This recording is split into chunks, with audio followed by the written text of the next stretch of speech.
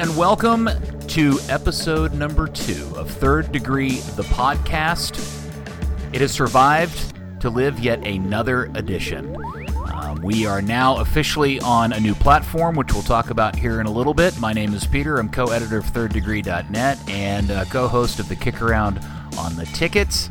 We have a panel today, as they call it, headed up by none other than the founder of Third Degree and the definitive resource for anything you'd ever possibly want to know about all things FC Dallas, Buzz Carrick. Buzz, you been busy? Yeah, I've been busy trying to get this thing put together. This is a new undertaking, and obviously the Hall of Fame was a busy weekend too, so lots going on. And also joining us for the first time, we have 3 people on the show, and it makes the podcast legitimate because he's a Brit. Dan Crook. Hello, Dan. Thanks for allowing me to enter the country again. We want your thickest British accent for this. The thicker it is, the more legitimate soccer podcast we are. I'm not sure I can manage that. Anytime I go back, people are like, you've got a little Texas twang going on there. Excellent. All right, so first announcement, Buzz. We appreciate everybody surviving the YouTube test. We are now officially with episode number 2 on a proper podding platform. Yeah, we decided to go ahead and give it a try because there were some people that obviously were interested in having the officially downloadable podcast that just like anyone else would have so they could listen in their car or whatever. We will continue to put them on YouTube, so if you like the YouTube version, that'll also be available. So we're going to try multiple platforms to see how it goes. So the platform we picked allows us to submit it to iTunes, Spotify, Slacker, and all that stuff, right? That's what it's supposed to be able to do. Obviously, being a complete noob at this, it may take me a few button strokes to figure all that out. But yes, it should all be available on those various platforms. And we'll let people know on our Twitter account at ThirdDegreeNet. And Buzz, don't worry, I'll help you. We'll get it figured out between the two of us. I'm sure we can. Okay, so all good news aside, Buzz, I will start off with this: 3-0 to the Wizards. Does that score flatter Kansas City, or is FC Dallas with now 2 losses in a row in the form of a mini 2017 crash? A little bit of both. It does flatter Kansas City in the sense that if you dig down into some of the statistics, not crazy advanced statistics, but just sort of really just basic statistics, Dallas had more of the ball than they're used to. They had a little less of a success passing, but Kansas City had significantly less of its success passing. The shots were pretty much equal, but Dallas had a lot more crosses. Dallas had a lot more of a lot of things that made it look like, without checking the score, you would think Dallas might have won. But nonetheless, the score is what matters. And they were on each of the 3 goals. They were, and even on the PK that Jesse ended up saving, each one had 1, 2, 3, or 4 mental breakdowns happen from an FC Dallas perspective. So on that sense, it also is a little bit of a look back at 2017 when mistakes were happening in games and Dallas wasn't getting over the hump against teams that late in that season it cost them in the end to miss out. Now Dallas has already clinched the course, so that's not a question this time, but it is still up on the air whether they're going to get that number 2 spot or not. Dan, what was your big takeaway from the 3-0 defeat on Sunday night? Actually, something that Peter Vermes said to me after the game, he said he didn't think the SKC played better. They just worked harder. As Buzz mentioned, there are a few mental lapses, players being caught flat-footed. Those individual errors made all the difference and really blew up the scoreline from what really was a close game. Is the fact... let's establish if we have agreement here. Do we think Kansas City out-hustled and out-efforted Pereira's crew in the game?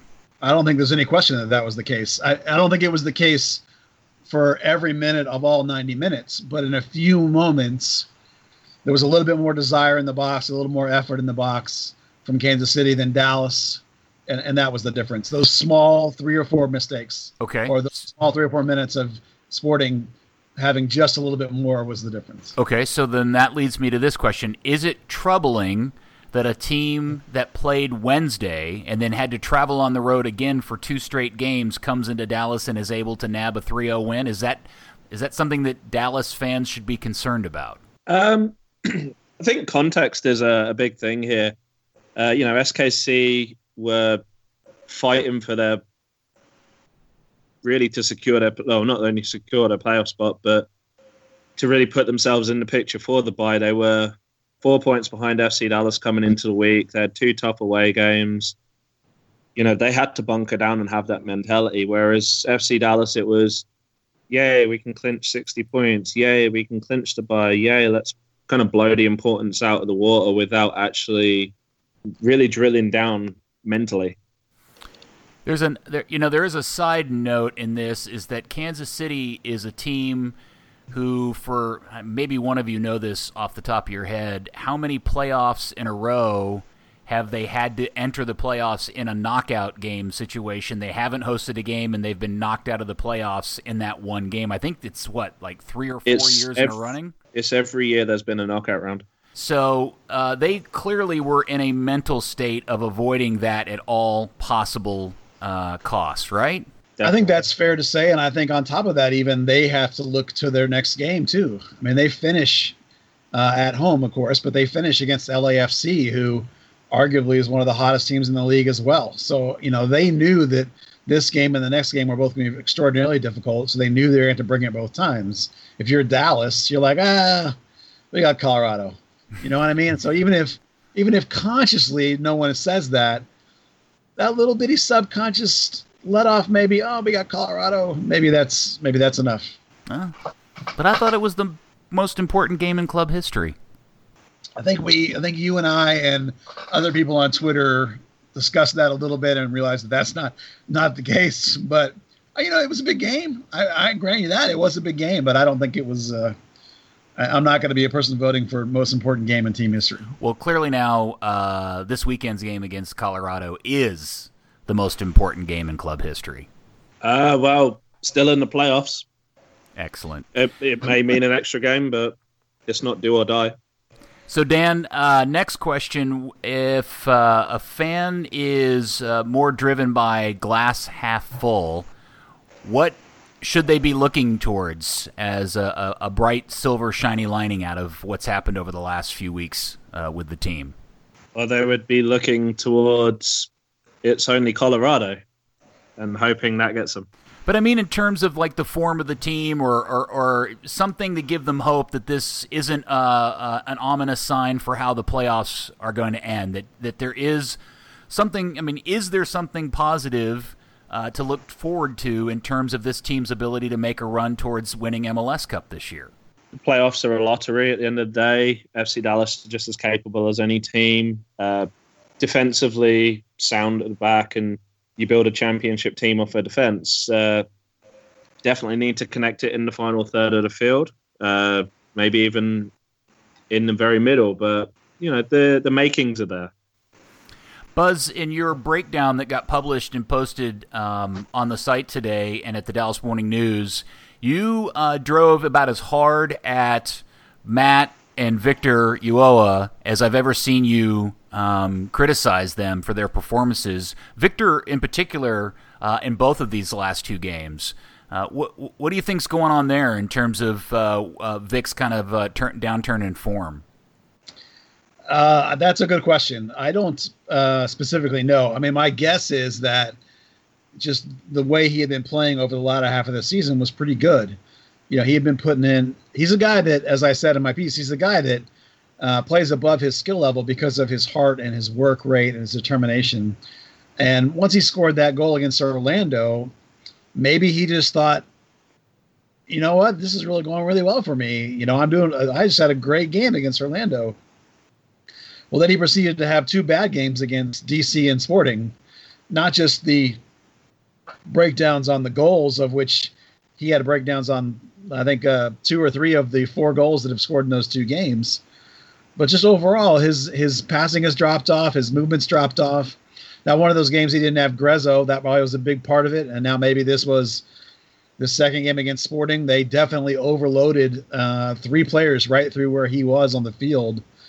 right at Hedges too. I don't. So it's possible that those things are just a confluence of events that have all happened at one time that makes it look like he's fallen off over the last 2 games. But I don't think there's any question that he hasn't fallen off over these last 2 games. Now, on a whole, I think the team has played fairly well in those 2 games. The DC game, they were even the whole way, just had one breakdown at the end. And Sporting, they played pretty well, except for just breakdowns. But as you know, in the playoffs, those breakdowns are how you lose games. So if they don't quit those breakdowns, they're not going to go anywhere. So, Buzz, we talk a lot about how the strength of this team is in its back four, and typically with Grazo and Uoa, and then there's Jesse and goal. That's the defending end of this team is typically the best part of what is powering this team. Do we feel like that is in good form despite giving up the 4 goals in 2 games? That it can continue to find a good set of form going into the playoff, or is that what Colorado's all about, finding out if it can get back to that? Well, we'll certainly find out against Colorado, but I am quite confident that it's going to be fine. These 2 games we're talking about, one of them, Grezzo, was missing, and you cannot underestimate or undersell the value of Carlos Grezzo in front of that defense. That's a significant part of that situation. It's a big part of maybe what's happened to Uloa these last 2 games. I mean, Abel Aguilar played okay, but he's not Carlos Grezzo. Over the last half of the season, you can make a case that that guy might be your MVP of this team. So getting him back and getting Cannon back, that's a big piece. Ryan Hollingshead is a nice player, but Cannon's having one of the great rookie seasons. Well, it's not rookie, but it's closer rookie seasons we've ever seen for Dallas, going from never playing a minute to playing every single minute. And as we talked about, Hedges in this particular game, other than those 3 little moments of hesitation, statistically he had a great game. He was a great player the whole time, except for these 3 little whoops, I missed that guy. So I don't have any worries that this defense is not going to be fine. I think it's going to be exactly what it's always been, particularly the whole back half of the season once Grezzo came back to his stellar top-level form. I think that was the key to the whole thing. So when we look towards the attack, and I think we can all agree it's been a bit stagnant of late. I think, Dan, you tweeted out a stat, or somebody did, that the number of goals that this team has scored in the run of play for some time is, 1 or 2? One since the beginning of July, I think. That's a pretty morbid number, and I wonder. We've talked a lot about Maxi Urruti in this kind of oddball off striker 9.5 position, and I think the running agreement is that Dominic Badji just isn't fitting in with his team very well. Tesho clearly can't play as a lone striker. And Christian Coleman is done for the season. Would Dallas or would Oscar be better off putting Maxi back up top in the lone striker position and throwing somebody else beneath him, whether it be Pablo or Lamar or somebody, or even moving Mosquera into the middle and then allowing Lamar on the field? You're going to think I'm crazy, but I'm actually going to say that what they've been missing for maybe the last month or so, and I can't believe I'm going to say this, is Roland Lamar. Since he's been hurt. Hold on, wait a second. I want everybody to let that soak in. The greatest detractor of Roland Lamar is now promoting his reinsertion into the starting 11. I know, I can't believe it. If you ISO him and watch him play, you will see a player consistently making poor decisions, consistently making the wrong run, and consistently not putting in the defensive effort at the right moment. But the guy gets results. He gets into the box somehow. He gets those goals. Now, most of them more at home than on the road somehow. But, since he's been hurt and missing from the lineup, has coincided with a lot of these troubles, a lot of these mishaps. Now, if you can bring him back and maybe bring him back sort of in the middle, or as you say, put Santi in the middle, maybe that lets you put Urruti back up top. I don't know. I mean, I like Urruti more as an off striker, but they don't play a 4-4-2, and so they don't have that middle guy. So you don't get the connection that you need with Maxey. So I'm kind of getting to the point where I'm thinking maybe for the good of this season, I can't believe this. It might have to be Lamar. That might have to be the guy you're missing. Yeah, I think we should remind everybody that despite missing as many games as he has to this point of the season, he still remains this team's leading goal scorer with 8 goals. And I tweeted earlier today or yesterday that this team did not have a competent, consistent striker, and then I thought, or finisher of the ball, and then I realized, you know what, actually, Roland Lamar is actually a pretty good finisher of the ball. He does a lot of other things terribly, but more times than not, if he's in and around or in the box and he's got an opportunity to shoot and hit it, he's the one guy on the team that I think will put the ball on frame more times than not. Do you agree, Dan? Definitely. I mean, trying to get Bargy in the lineup, trying out Coleman before he got injured, you wanted 2 things. You wanted hold-up play and you wanted a guy that gets in the box. And Lamar gets in the box and scores tap-ins. I mean, you can't ask much more than that. Look at it this way. He has 8 goals, right, on 35 shots. Maxey has 7 goals on 114. So there's as much as we might disparage Lamar, and let's not forget Lamar has 5 assists. So, it's not, and 14 of his 35 shots are on goal. So he's close to 50% on net. That's pretty good. Now, as much as I tear my hair out watching the guy play, it was just beaten into me today that as I was trying to figure out how do you fix the front, that, oh my gosh, could it really be Lamar? I hate to do that to the guy, but that's where I am at this point about it. It is pretty amazing. So, Buzz, you out of the 3 of us have spent more time in and around and near and talking with Oscar Pareja by probably a factor of 10. You have an amazingly good and open relationship with him. And I know you haven't but I do know that you haven't had an opportunity to talk to him since the game yesterday, and you'll do that later this week during practice. But what do you think Oscar's real feeling is about this team's form as it heads into the playoffs? Because we talked about the fact that he clearly, by sticking with this lineup, has been trying to find consistency and not letting off the pedal and trying to keep up momentum. Now that momentum is somewhat lost, what do you think his real feeling is about this team? Well, I think if none of us saw his post-game answer, at least I didn't, if you read it, his first post-game comment was a pretty raw comment. You could definitely, if you know the Oscar and the way he talks, you can read it and you can almost hear it in your head. And you can see that he's just riffing on the emotions he's feeling in that answer. And I think I was in the room. I was actually there. Okay. Yeah. That's right. You heard it. So, and Dan, weren't you in there too?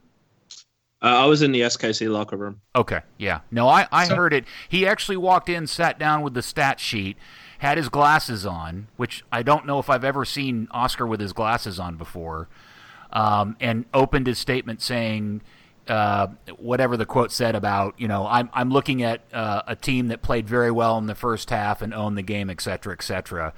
And he was about as that's about as real as Oscar gets in that particular environment. Yeah, and I think that answer is the answer for how he really feels. I think he feels his defense is pretty good. I think he feels like his whole team, he has a lot of faith and trust in his team to play the complete game the way he wants it played and to do the tactics that he wants. And then he talks about, in that quote, if I remember correctly, he talks about they created the right chances, they created the opportunities, and they just didn't take them when they came. And so he knows that's the team he has. He has a team that does everything right that he wants them to do, except for this one little problem, which has been for like 3 years now, but this one little problem of being a clinically finishing team in front of goal. And we've been talking about that this season since the beginning of the season. That's been a problem the whole time. We had some spells where there were some goals coming from other places. We got some set piece goals coming. That's been nice. But overall, this inability to finish the opportunities when they were coming, those balls into the box, same problem as it's been all year. Buzz, you and I traded a text conversation earlier today where I asked you a question. I'm gonna ask you to repeat your answer here, and I'll look to Dan's answer too, which was: is this team's almost literally across the board woeful finishing, is that a byproduct of poor roster construction, meaning the players themselves, or is that a coaching issue? For me, it's not coaching, it's roster construction. Because if you look at this roster, I don't see that many, if any, pure forwards. Excuse me. Christian Coleman is a pure forward. He is obviously out for the year, but he played the proper way a forward is supposed to play. And the team is better with him in it, except, of course, that he wasn't producing the goals and wasn't scoring. So other than him, Badji is almost a little bit of a winger kind of hybrid too, although he can play over the top. But everybody else on the team is a winger or a slasher. Maybe Jesus Ferreira is a real forward, but what is he, 17? You can't count on that. So really, for me, it's roster construction. You don't have any real, true ball-hawking strikers on this team. 100% agree with that. If you look at the strikers and their history, Maxi was never a lone striker. Coleman was never a lone striker. Badji was never a lone striker. They were always the support guys, the hold-up guys, play in the pass, and if it comes back to you, great, feed off that. There isn't a Blas-type finisher.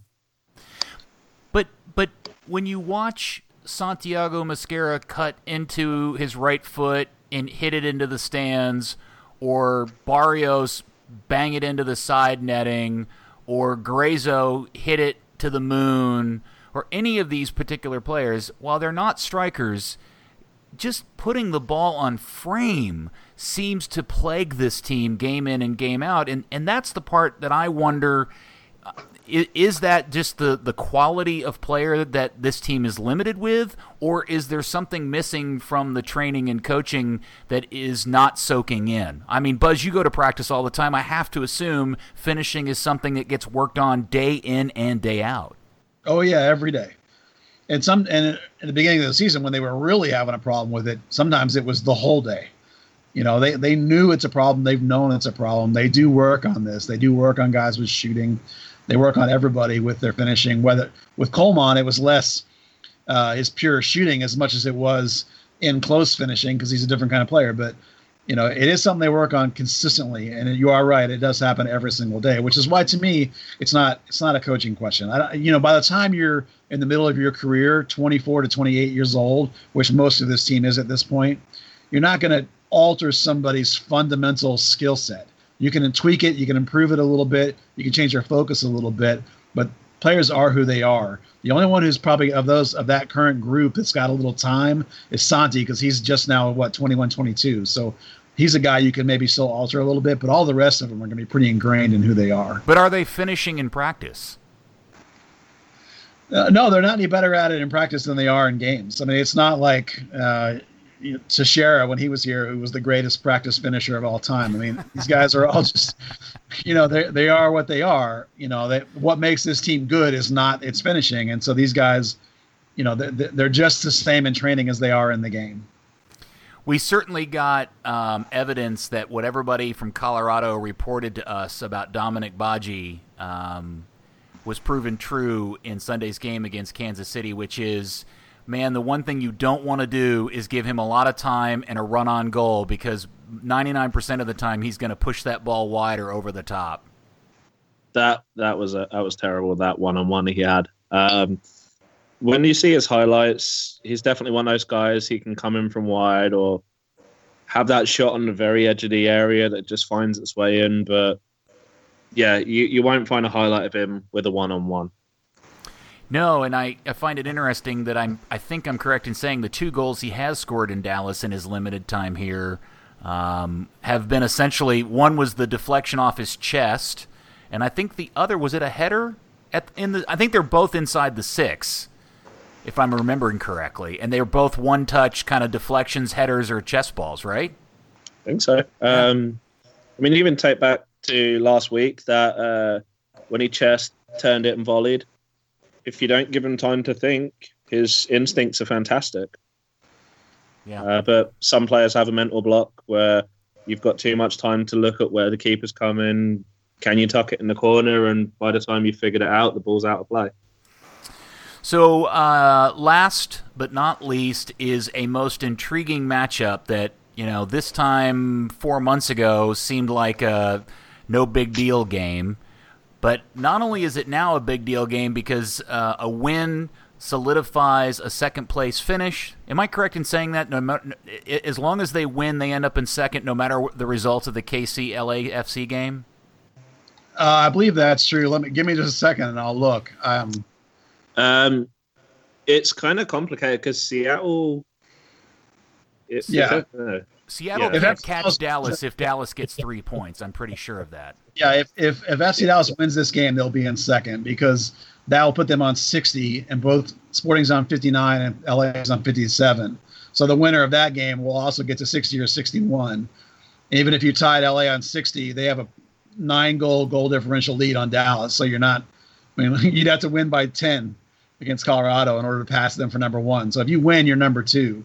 Now, if you lose, all kinds of scenarios come in based on whatever else happens. You can finish as low as fifth. Right, and people should know that Seattle and Portland, who are directly behind them, have relatively easy games themselves. I think Seattle is playing San Jose, and Portland has Vancouver on the road, I believe. Portland has the harder of the two games, but they're both playing teams that are already automatically out of the playoffs. Yeah, that's correct. I mean, if you don't take care of your business in this game, then you're going to deserve whatever spot somebody else gives you.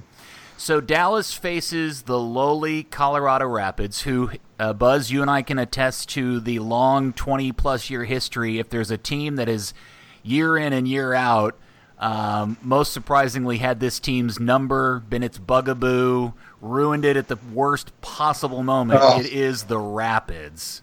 Yeah, it's incredible. The list of times that the Rapids have either knocked out FC Dallas or hurt their playoff standing or just flat out thugged them out of the MLS Cup that they deserved. It's the Colorado Rapids. Yeah, I think people love to talk about the original enemy in Kansas City or Chicago or Houston or L.A.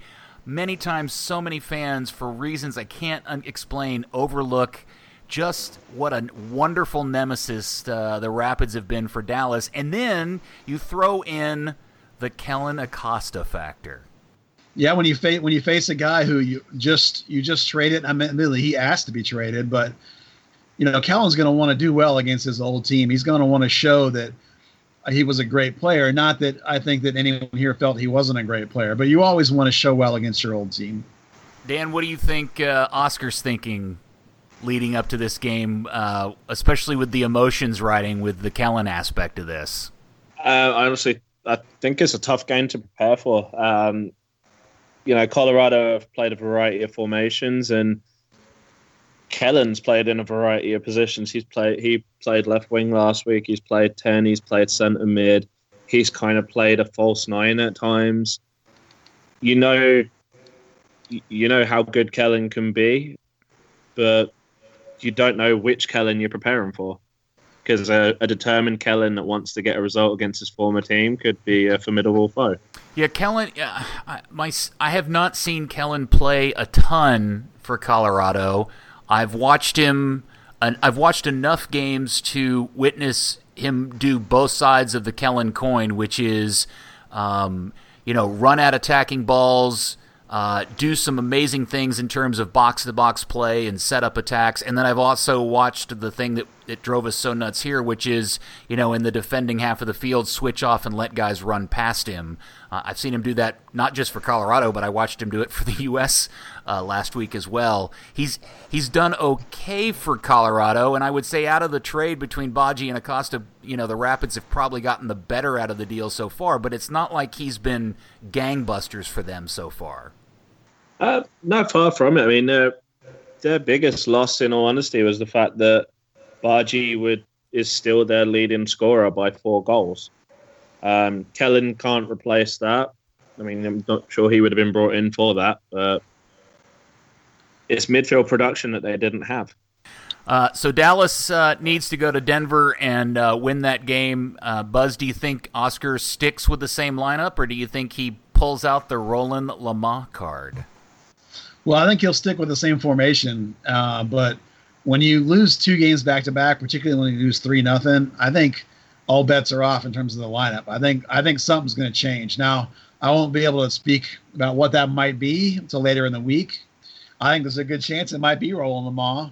I don't think it'll be Pablo Aranguiz because you're talking about a road game. Big pressure, big MLS environment of tough conditions, might be cold. You know, I think Lamah is a legit possibility. I think Tesho Akindele is a legit possibility. You know, if you want to try and change things up, but you don't want to change anything but the striker, how many strikers do you got left? So I think, you know, there's a chance you could see Tesho in there. Well, just for people who didn't hear the first episode and missed that, why don't you, Buzz, just spend a second explaining or answering what is easily the number one question we get, which is why in the hell isn't Oscar playing or starting Pablo Aranguiz at the number 10?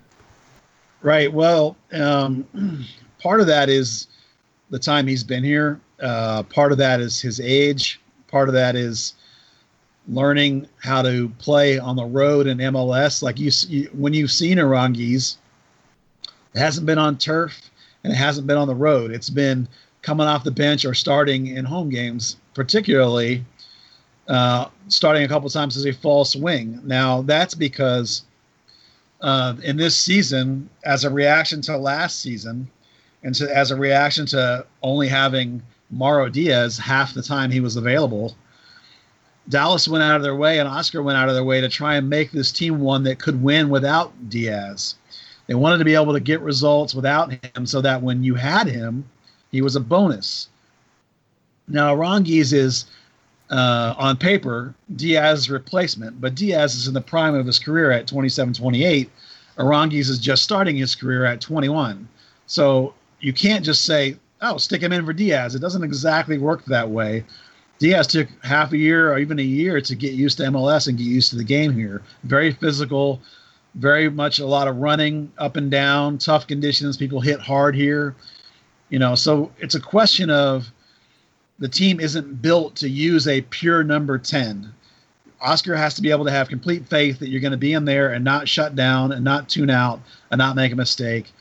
And as a perfect example of that, the third goal against Kansas City started from a play in midfield when Aranguiz kind of just sort of jogged over towards the guy and didn't close him down. And they had free reign to play a nice leading pass into Johnny Russell. So I don't want to take shots at Aranguiz's defense because that's not the kind of player he is. But this team is not built to use a player like him right now.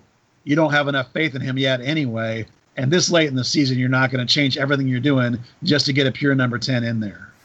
So if Dallas goes to Colorado and grabs a solid 3-1, 2-0, or even 1-0 win, but plays well in the process of doing that, is all well and we're feeling good and ready for buying some airline tickets to Atlanta or New Jersey? I'm not going to go that far. I think everything is good in terms of this team being what it's been over the last half of the season, which is a pretty solid team that can grind out results. But this team is where I thought it was going to be at the beginning of the year. It's a team that's a work in progress. The defense has been shored up and made better this year. The offense still has a little ways to go, and they're still missing 09. So the same flaws that have been there since the get-go are still there.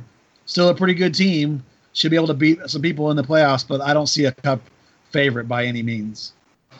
Yeah, I mean, I think it'd be very premature to look at even the Western Conference Finals at that point. You've got a very good possibility that LA sneaks in with the form they're in. You've got Seattle, who seem to always have FC Dallas's number in the playoffs lately, particularly in the away leg. I mean, the focus just has to be get some form going into the playoffs.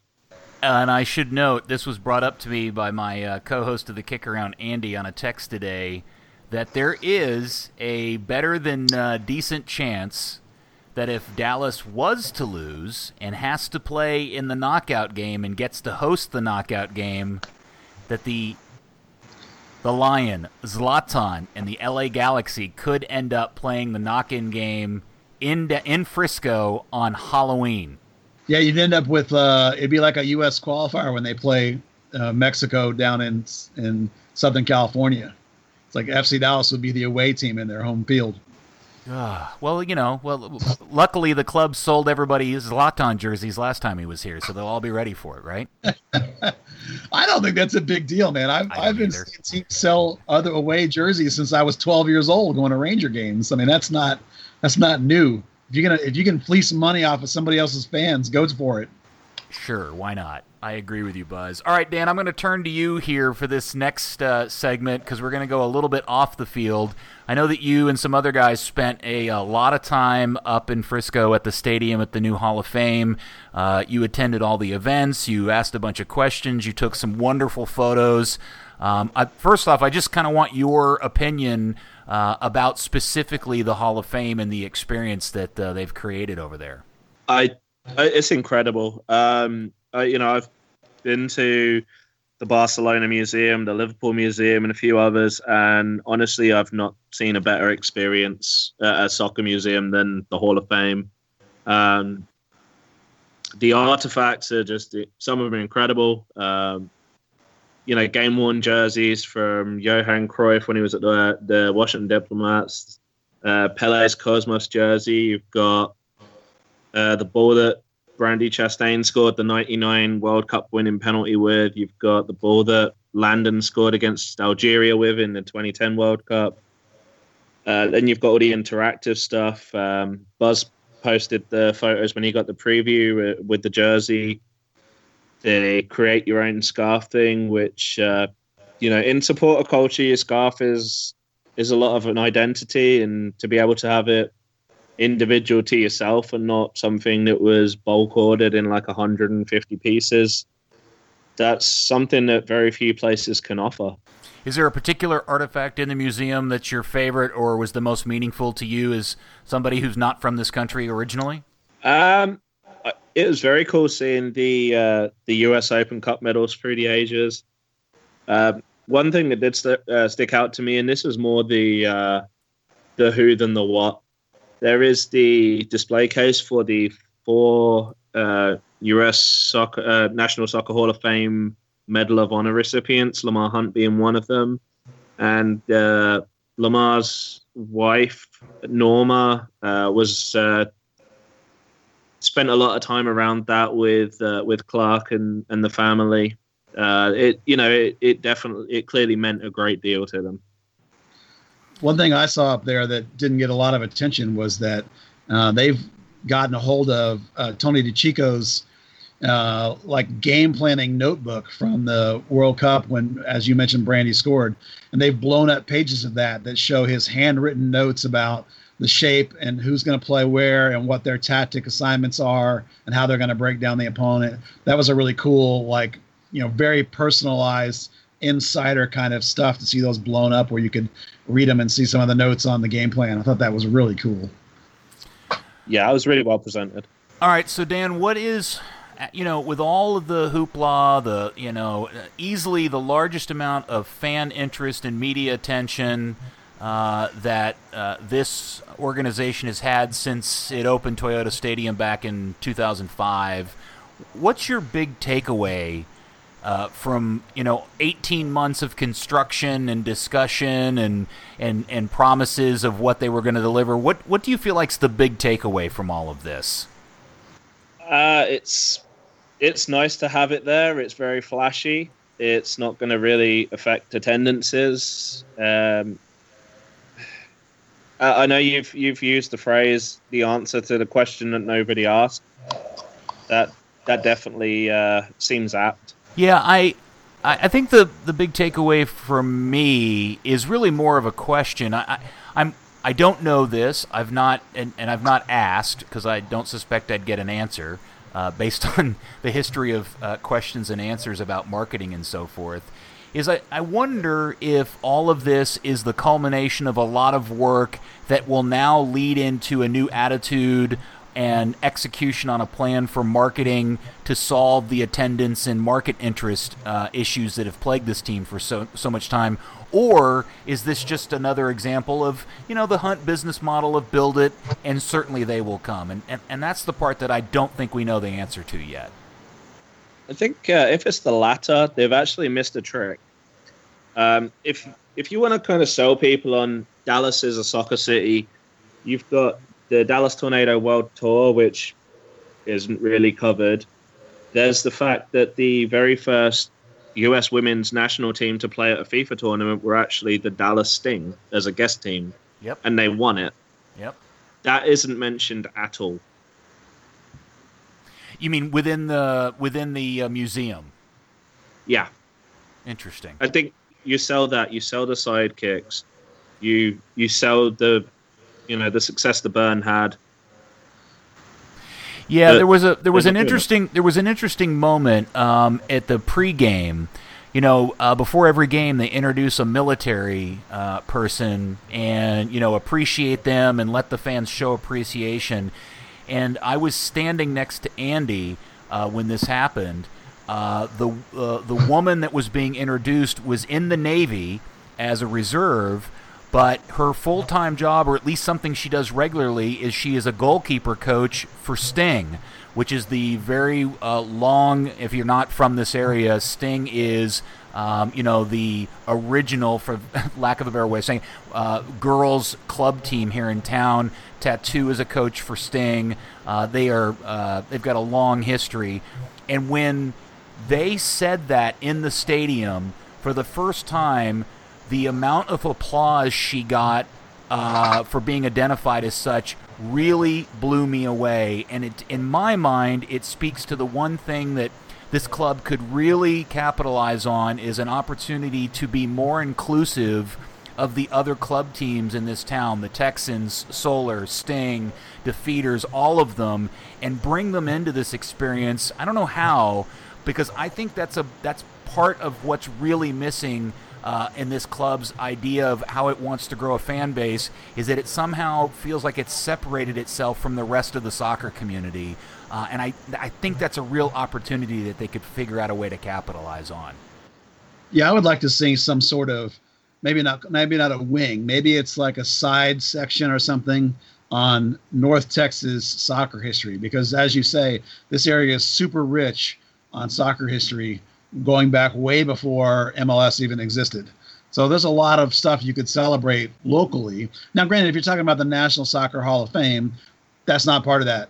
But if you're talking about FC Dallas and capitalizing on the Hall of Fame, some side room or some side set of exhibits to play up FC Dallas's place in amongst all this great local history, I think would be really well served. Definitely. I was looking through the Dallas Morning News archive recently for something, and there were Dallas Morning News and Fort Worth Star-Telegram articles going back to 1930 talking about European teams coming over to Dallas to play soccer. And, big local cup finals in the late 1800s. There is a rich history here. We've mentioned the Dallas Sting. That was the very first all-women's soccer club in this country, period. And like you said, there is a bad relationship between FC Dallas and local teams, mainly because FC Dallas poached the local talent. But to be fair to the Hunts, that is a bit of a two-way street, though, isn't it? I mean, certainly the Hunts and FC Dallas could they probably have to take the driver's seat position by reaching out and creating those bridges, but that has to be willing to be received on the other side of the table, right? Oh, 100%. And, in honesty, soccer all over the world, if you're a local youth club, a professional, and you have a great player, a professional club is going to come in and take that player away. That's the reality, but that's also why the coaches do it.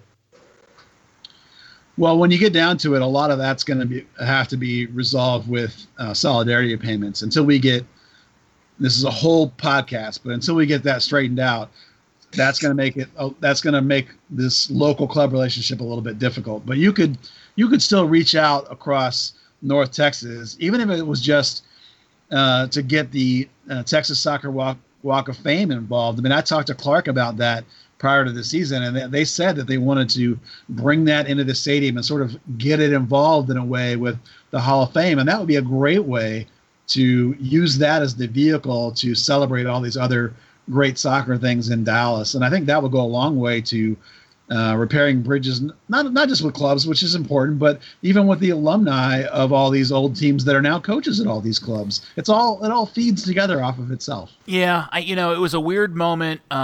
Typically when they're introducing the people during the military appreciation piece, they always list off a whole set of accomplishments and this and that, and it struck me.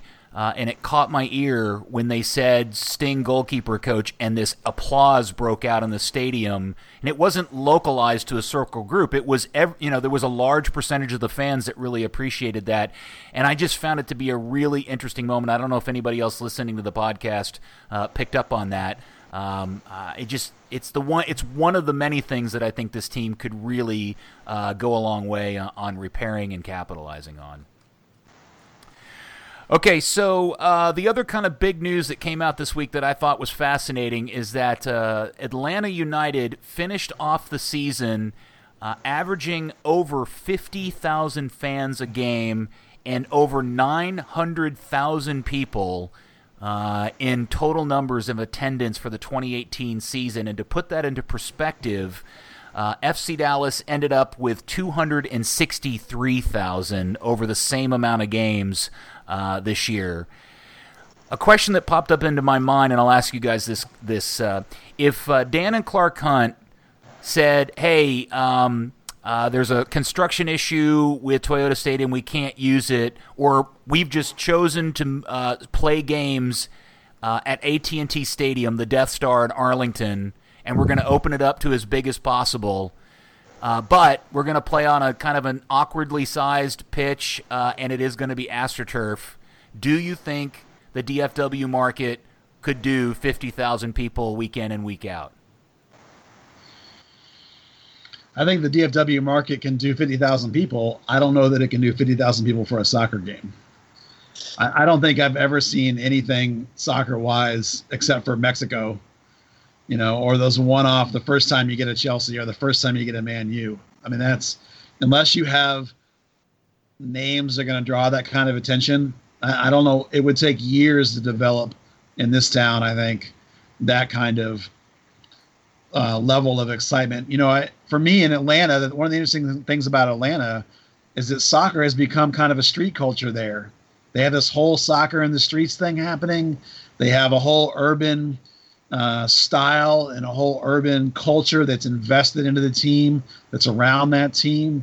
That thing has gone grassroots there in a way that no one has ever tried to do with soccer in Dallas. And I don't even know that if it would work that way in Dallas. It's just a completely different animal. Well, it certainly would work in Dallas because because that's not something, in my opinion, based on people that I know in Atlanta, all of those things in terms of soccer culture that you're talking about, that was created by Atlanta United. That's not like something that was in existence and was just highlighted by the birth of the team. All of that so-called soccer culture that's in Atlanta, that's all made out of whole cloth by Atlanta United through some super genius marketing decisions and campaigns, and obviously spending of some dollars. I think the issue with Dallas is if you turned everything on its head and started adopting Atlanta's practices, you're still going to have people say, I haven't cared for the last 22 years. Why should I care now? Yeah. Well, I didn't mean for this podcast to turn into all of that. I really wanted just to focus on the Hall of Fame and the new construction of the building. But I do think it all ties into a larger set of questions and things to ponder as to what all of it means in terms of how the Hunts will move forward in terms of getting 20,000 people at Toyota Stadium 16 games a year at a minimum.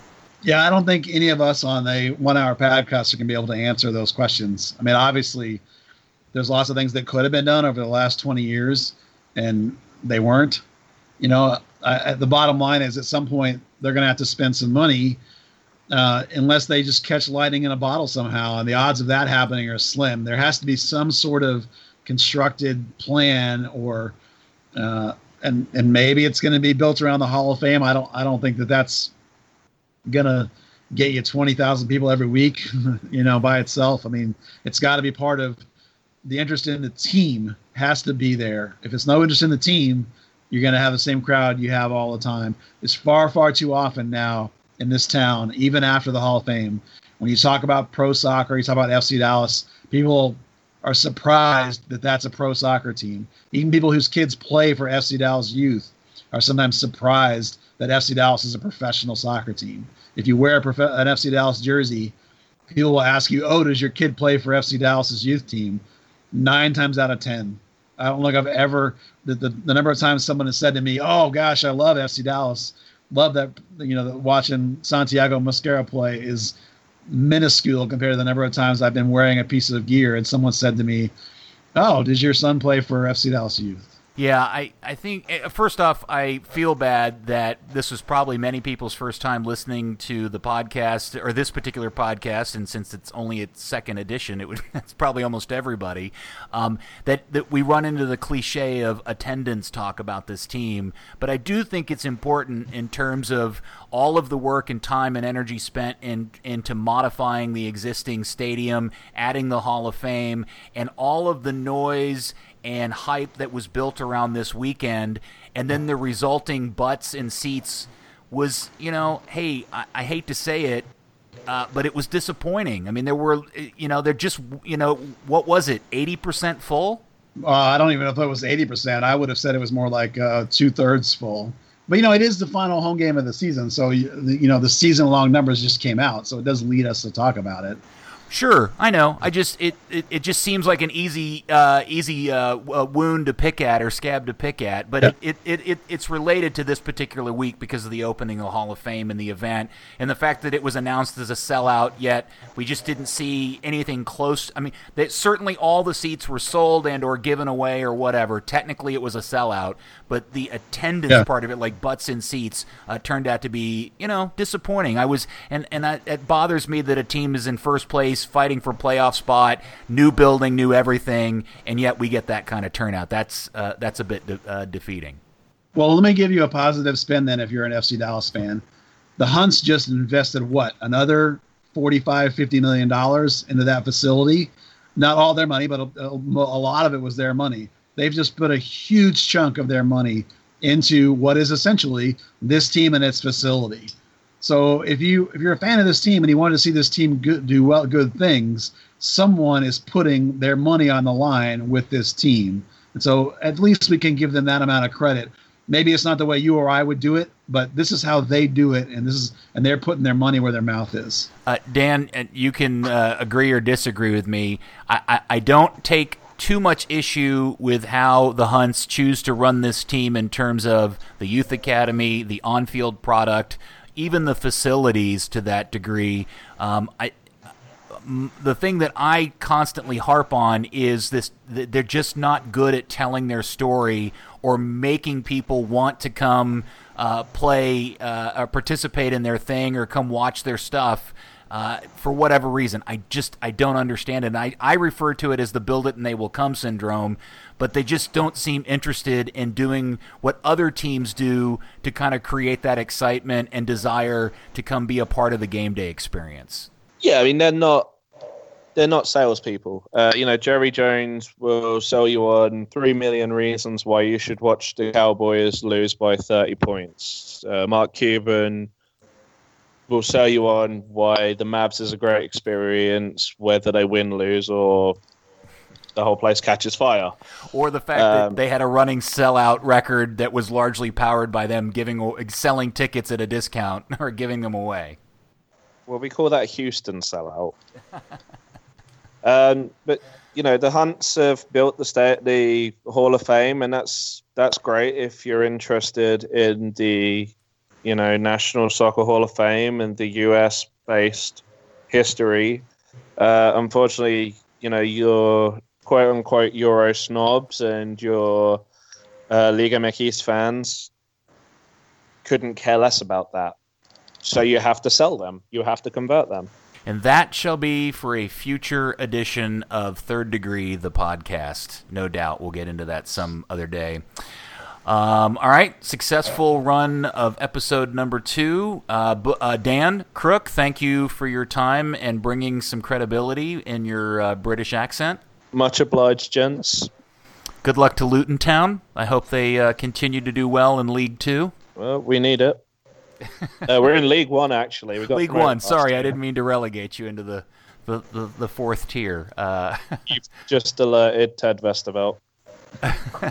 And then Buzz, good job, buddy. Are we going to let people shoot in letters and ask questions and stuff? Do we want to do that?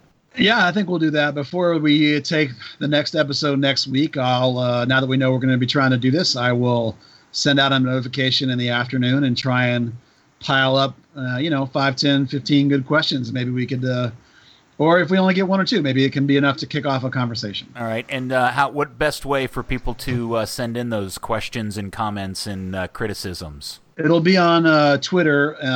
You can always email me. My email address is on the blog, but you can always direct message us on Twitter or just hit us directly on Twitter with a tweet. Try and do it the day we're going to record the podcast. Try and wait for me to say, hey, we're going to record the podcast, because then I can have the questions right there and put them all together at one time.